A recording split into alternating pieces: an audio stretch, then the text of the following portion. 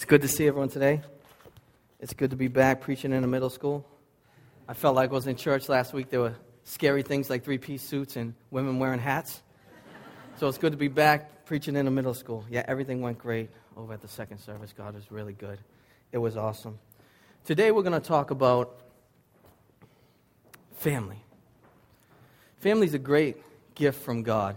I love my family. I cherish my family. Family can be a source of great joy and great happiness, but at the same time, it can be the source of great sorrow and a lot of sadness. Family can make things, see Justin, how he didn't clear it out? I got that old school Pentecostal in me till I roam around a little bit. Family can bring us, they can make things easier, but many times they can make things much harder. Family can be a source of such, we can find identity in our family and great acceptance in our family.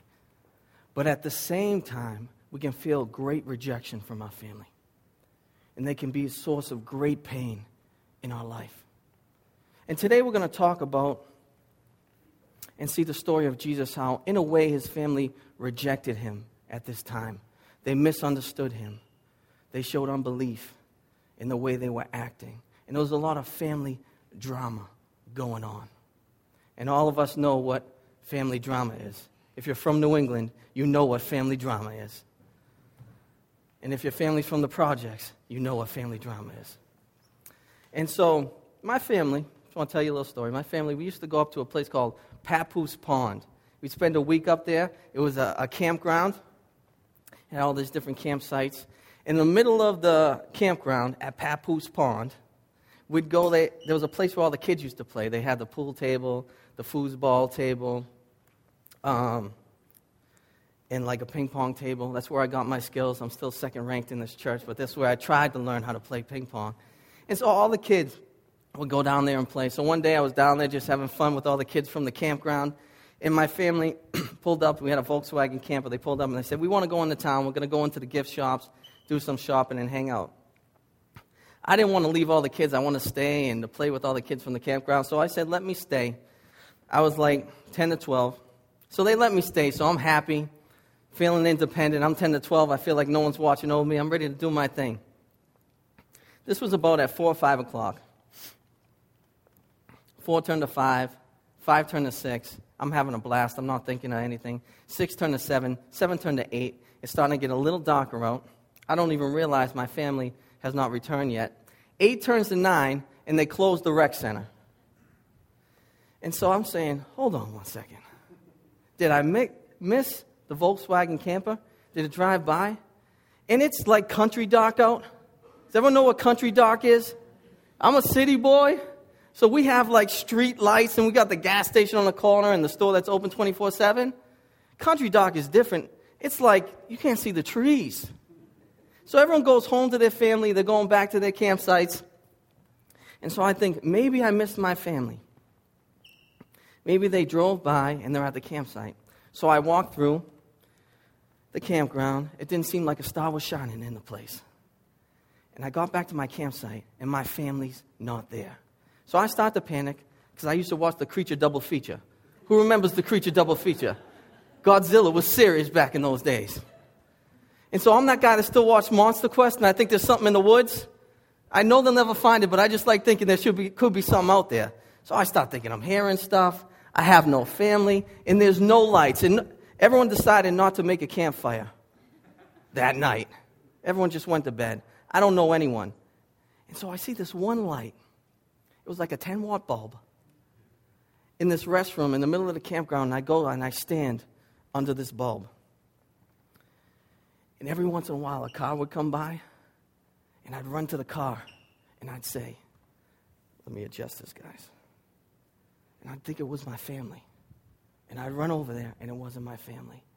And I had the worst feeling, one of the worst feelings I've ever felt in my childhood. I felt like I had no family. I didn't know if something happened to them. I didn't know if they decided just to leave me. I was 10 to 12, fend for yourself. I didn't know what happened. It was a horrible feeling, and I felt like I had no one to go to. And believe it or not, I was a shy kid. And so I wasn't just going to walk up to someone's campsite and say, hey, I have no family. Will you be my family? I was just so finally, the good news is they finally came back. I don't know, it had to be close to 10 o'clock. I ran over, I'm crying, looking for an explanation. Basically, the explanation was my mom's from the projects and you should be able to fend for yourself. That was the explanation. But not every time does our family come back. Not every time does our family return. Sometimes they reject us. Sometimes they leave us. Sometimes they abandon us because we're following Jesus. And Jesus warns us of this. He says, sometimes when you follow me, in some cases, your family will reject you because they will not understand. They will persecute you and sometimes abandon you. Jesus is going to teach us today how to define true family. He's going to teach us what's at the center of an authentic family. And he's going to show us the common bond that we all share who are part of the body of Christ. Let's turn to Mark 3, verse 20 and 21.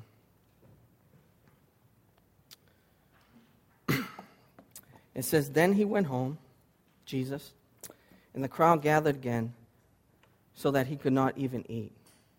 And when his family heard it, they went out to seize him, for they were saying, he is out of his mind. Jesus' family. Now, there's been a lot of conflict on how do you say that. Do you say Jesus' family? Do you say Jesus' family? Brent told me common is to say Jesus is. Proper is to say Jesus. So I said, I'm more common than proper. I'm going with Jesus is. Jesus' family thought he was crazy. So Jesus has been preaching. He's been casting out demons. He's been proclaiming the gospel. He's been anointing the apostles. He's a busy man. He's a man who is on a mission. This affects him in two ways that we see in this text. One is it affects his eating habits. If you're a man on a mission, you don't always have the time to have your tea and crumpets at 7:30, your vitamins at 12 with a side of parsley, and your protein for dinner. Sometimes you're on a dinner, you're on a mission, and you miss a meal. Jesus missed many meals. His food was to do the will of God. He could go days without eating, but he couldn't go a moment without pleasing his Father. Now, I'm sure his family wasn't happy about this. Anyone that knows old school Italian moms, if you don't eat 3 meals a day and overstuff your face at dinner, they're like, what'd you do? Did you eat enough spaghetti? Is 3 pounds enough for you? You're like, man, I can't have another one. And they're trying to put a cookie in your face. You're like, time out. So I'm sure his family, they heard about the long fast. They heard about his eating habits. They're not crazy about that lifestyle. Secondly, it affects his family time. You think after a long trip like that Jesus would go have lunch with his mom. He'd throw the pigskin around with James and Jude. He'd hang out. He got right back to mission.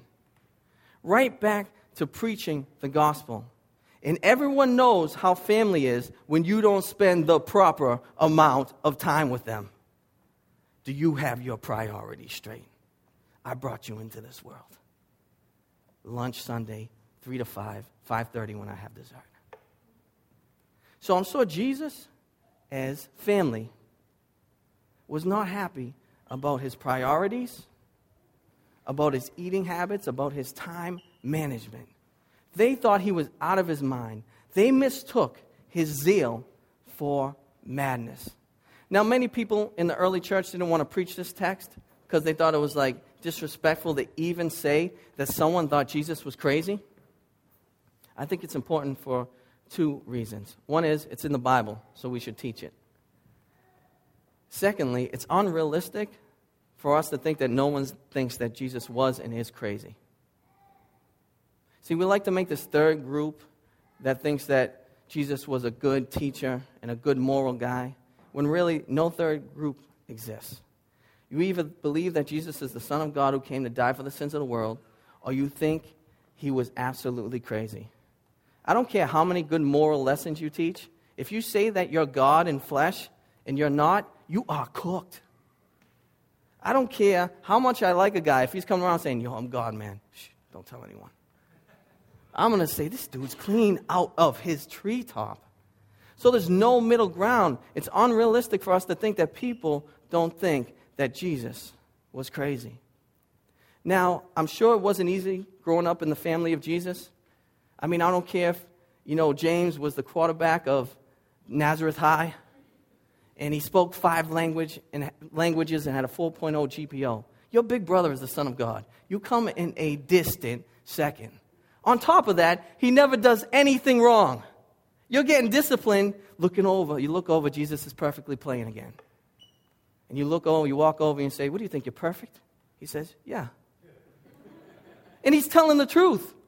My little brother says to me all the time, you think you're perfect? And I have to say, no, I'm not perfect, and that's truth. But Jesus was absolutely perfect. He never wrote like Kira does with Crayola marker all over her face. He never disobeyed. He was perfect. He perfectly loved his family. On top of that, there's a rumor that of the Immaculate Conception. So there could have been some jealousy and envy among the brothers of Jesus. So their response to his actions, the way he is living his life, is that he is clean out of his mind. So what do? They go to seize him and take him home. Notice what this reminds me of. Did anyone see The Fighter? In The Fighter, when all 22 sisters and the mom say, where is Mickey at? And they're like, we're going to get him. Enough is enough. He's not with us enough. He's not hanging around enough. This new girlfriend is in his life. Let's do this. And they show up, they go to the door, and they say, bring Mickey out. They were like the Wards. There was some family drama going on here.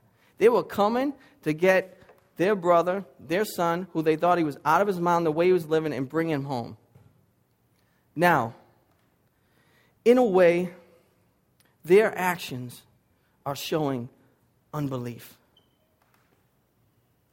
They're showing rejection in a way. Do you think it's easy for Jesus to have his family calling him crazy? Now, I want us to understand that Jesus was not a robot. He was God, but he was not a robot. He cried, he felt, he hurt, he was tempted, he was stressed at times.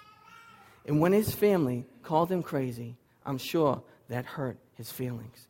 Nothing hurts you more than when the people who are closest to you, who you've grown up with, who have nurtured you, accuse you of things and speak horrible things of you. And of all people to call crazy, you're calling Jesus Christ crazy? Now, we think about James and Jude growing up with, their big brother's the Son of God. But imagine Jesus growing up with all these imperfect people. He must have thought everyone was clean out of their mind. Everyone's sinning. Everyone's falling short. Of all people to call insane, you would not want to call Jesus insane. This is like the Knicks telling the Celtics they can't play any defense. Do you know what I mean? That's my last Knicks one. I got one more Knicks fan to get in the next message, and that's it. I'm done. I'm going to the Heat. But imagine people calling Jesus crazy. It hurts the most. And I know many people have experienced this when your family say things about you that aren't true. This happened to me. Someone in my family, I was preaching complementarianism. I was preaching a man leading his home, lovingly laying down his life, sacrificing for his family, providing for his family, protecting his family, preaching from the scriptures. And someone close to me called me, one of my family members called me a chauvinist. That hurts so bad. Now, I'm a sensitive dude, if I'm going to be honest with you. I cried when I caught my first fish because I wanted to throw it back and they made me bring it home to cook it. I petted the stupid thing. I'm like, what the heck is wrong with me? I'm crying petting a fish. So it really hurt me that I was called a chauvinist. I grew up and I saw men not lead my mother well. I saw my mom go through a lot of pain because men weren't leading her and providing for her and protecting her and nurturing her. So I vowed inside that I would never be like that. When I started really following Jesus, I spent 5 years where I didn't even date a girl because I thought it was disrespectful to go from girl to girl, and I didn't think that was right. I have a high view of women. I think women are equal in value and worth and to be treasured. And I was waiting for one woman who I could love. So I met my wife. I'm committed to one woman. I love one woman. I married one woman. I have two beautiful girls who I love and I cherish. So for them to say that, for this person to say that, it hurt me so much. So much. Now amplify that so much more. And think about Jesus coming down from heaven, perfectly sane, laying down his life, sacrificing his life, giving his life for mission, preaching, sacrificing meals, ready to go through pain, ready to endure the cross, and his own family is calling him crazy. I want us to feel the weight of that. Because if they thought Jesus was crazy, they will think that we are crazy. And some of us are. But Jesus went through family drama. And if anyone knows how to perfectly love their family, it's Jesus. He has always been in community. He's been in community, not even just always and forever, with the Father, the Son, and the Spirit. And the reason we even have family is the overflow of that love to us, the gift of family. So let's read this next portion of the text today. Let's turn to Mark 3:31 through 35. And his mother and his brothers came, and standing outside they sent to him and called him. And a crowd was sitting around him, and they said to him, "Your mother and your brothers are outside seeking you."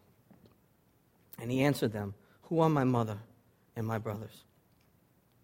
And looking about at those who sat around him, he said, "Here are my mother and my brothers. Whoever does the will of God, he is my brother, sister, and mother." So let's just do a little background in the family culture of that time. If you were part of the Jewish people, there were three points I want to make here. If you were in family, you were close in proximity and relationship. So if you moved away, you moved like 2 huts away. Like 10 goats away you moved. It wasn't like you moved to Minnesota, California, or Florida. That's hard for us to understand in Western civilization, Western culture, because we move away. We go to school, and that's good. And so we're not always with our family every day. They lived in close community. Sometimes they even lived in the same house. That wasn't uncommon for a family, for someone to live with their in-laws. Now, Joe Veck and Nancy have been trying to do that to me for years, and I've almost took the bait a couple times. But I can only watch so much of the War Channel. Do you understand me? So they were close in relationship, and they were close in proximity. Secondly, a lot of time they were business units. So if your dad was a fisherman, your granddad was a fisherman, you were a fisherman, you went out and you worked together. Your livelihood was connected, your finances were connected. You were around your family every day. And they looked at the bond, the God-given bond of family, as a way of thinking and living. It was your loyalty to your family was an outworking of your loyalty to Israel and to the people of God. And when you undermine that, you are undermining the way they thought about the world and themselves. So family was held in high view. So when Jesus' family comes to get him, comes to take him out of that place, and he's passing along the message, everyone is expecting Jesus to get up and say, "Yo, my mom's here. Let me go out and see what mom wants." Sure, people were laughing. He's in his 30s. His mom's still coming to get him. But they're passing the message through the crowd, and they're expecting, because the way they've been taught, his mom and his brothers here, Jesus is going to get up, and he's going to go outside. But he does something revolutionary. He redefines family. And I want us to hear this, because this is the big idea today. He uses a rhetorical question. He says, "Who are my mother and my brothers?" So right away, people are like, "What are you talking about? Your mother and your brothers, they're outside. She's the one that brought you in this world. They're the one you grew up with and wrestled with and teased you. Those are your mother and your brothers." But he redefines it, and he says, these, looking around at the crowd that was there, and this crowd was made up of people who were seeking to follow Jesus, people who were following Jesus, future apostles. And he says, "These are my mothers. These are my brothers. These are my sisters." So people say, like, what is he talking about? Some people would have thought, is Jesus punking his mom? Is he punking his brothers? Not at all. He's doing what he always did. He's getting to the deeper issue. He's getting to the heart issue. Jesus loved his family. No one loved their family more than Jesus did. He perfectly loved his mother and his brothers. But he is trying to teach us the deeper issue. And how does he teach us to identify true family? They do the will of God. True family is made up of all those who have been saved by grace, who have repented and put their faith in Christ, and who are following Jesus. He redefines family for us. He looks around, if he was here today, and he says, these are your mothers. These are your fathers. These are your brothers. These are your sisters. These are your sons. These are your daughters. That's serious that Jesus was saying that. And so this has a few implications. First of all, I want to make this point. I am not saying that we shouldn't cherish and love our immediate family. You know, some weird churches be like, leave your family. They're watching TV. Come with us. I'm not saying that at all. But Jesus is getting us ready for times when we will be rejected by our family. And what's great is, in this congregation, in our church as a whole, many of us have believing parents and believing brothers and sisters. And that's God's gift to us. And we should cherish them. We should love them. But there will be times when we are rejected for the way we are living our life, for following Jesus. There are times when you make a stand, when your family won't agree with your time management or the way you're living your life. And that's okay, because God has given us a new family, a true family. A family who is on the same mission as us. A family who has the same priorities as us. A family who is following the same Savior as us. A family who knows the same gospel, so that we can forgive one another when we hurt each other. And also, the good news is, sometimes, in some cases, our family might only reject us for a time. So, James and Jude at this time, like in John 7, 3 through 10, it says they did not believe in Jesus, that he was who he said he was. But they also, after his resurrection, became believers and penned books in the New Testament.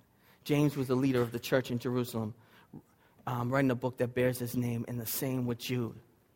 So God does redeem families at times, even though they might reject those who follow Jesus for the moment. We know that Mary was named among the early church. So God is good. He is faithful. He redeems families. But there might be times where we are rejected. Thirdly, so thankful for this new family. So thankful for you guys. I'm thankful you guys, put up with me. Let me come around. Let me preach. Let me be part of functions in your family. And I just love the fact that we have a new family, that we can really love each other, and our foundation is Christ. It's built on something eternal. It's built on something that is not going to fade away. How many times has someone in the body of Christ loved you and cared for you like they were your brother or your sister? I can't even count the amount of times someone's been a father to me, or a mother to me, or a brother to me. It's been unbelievable. One story comes to mind. Everyone knows I was sick a couple years ago. I got really sick. I was in the hospital for a few days. And I was just getting to know Matt Cruz. And so I had done the pastor track, and we were getting to know each other. We played on the same softball team, but we didn't win a championship because he didn't hit a ball in extra innings to win the game. So the ball was close, but not that close. And so I didn't want anyone to come and see me. I didn't even want my daughters to come and see me because I was so sick. I didn't want them to see me like that. Probably my pride. My wife was coming sparingly. I was like, let me just get through this, then I'll go see the world. So Matt kept calling my wife and saying, can I come and visit him? I'm thinking, no, man. I don't want that bald-headed brother coming to visit me. I just want to be alone. But he kept calling him, like, tell him no, Natalie, tell him no.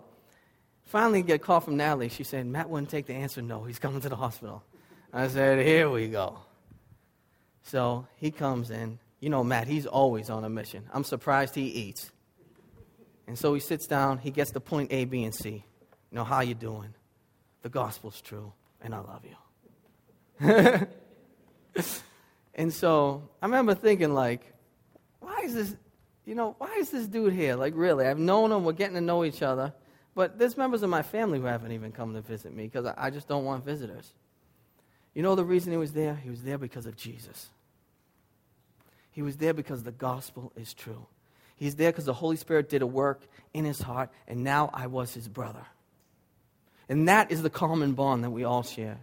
The Holy Spirit has done a work in our heart, and he has made us one. The gospel is true. We are family, and that is great news, that we have people who are going to lay down their life for us, that we're going to lay down our life for each other, that we're going to be there for each other, that even if we are rejected, even if we are left alone for following Jesus, we still have a family to go to. We are not left alone. God did not make us to be alone. He has given us a family that Christ died for. He died to bring us together. He died to bring a people to himself. He died for you and me so we could share that bond, and that common vein would run through us. That is great news. So Jesus redefines family. And he tells us that we all are brothers and sisters and fathers and mothers and sons and daughters. So how do we define family? All those who follow Jesus. What is at the center of true family? Jesus. What is the common bond that brings us all together? The Holy Spirit, the power of the gospel. Amen. Let's rejoice in that today. Let's pray. Father, I just thank you so much for this family. I thank you that you have given us each other and that we are imperfect, but we have a perfect Father and a perfect Savior. And Holy Spirit, you give us strength and you have brought us all together. I pray that we would learn to love each other even better and to be there for each other even more. And for those who have been rejected by family, Lord, for following you, I pray that you would comfort them and reveal this truth to them today, that they have a family, that they are part of the family of God. Let your Spirit be here for the rest of the service, Lord, and we just thank you. Amen.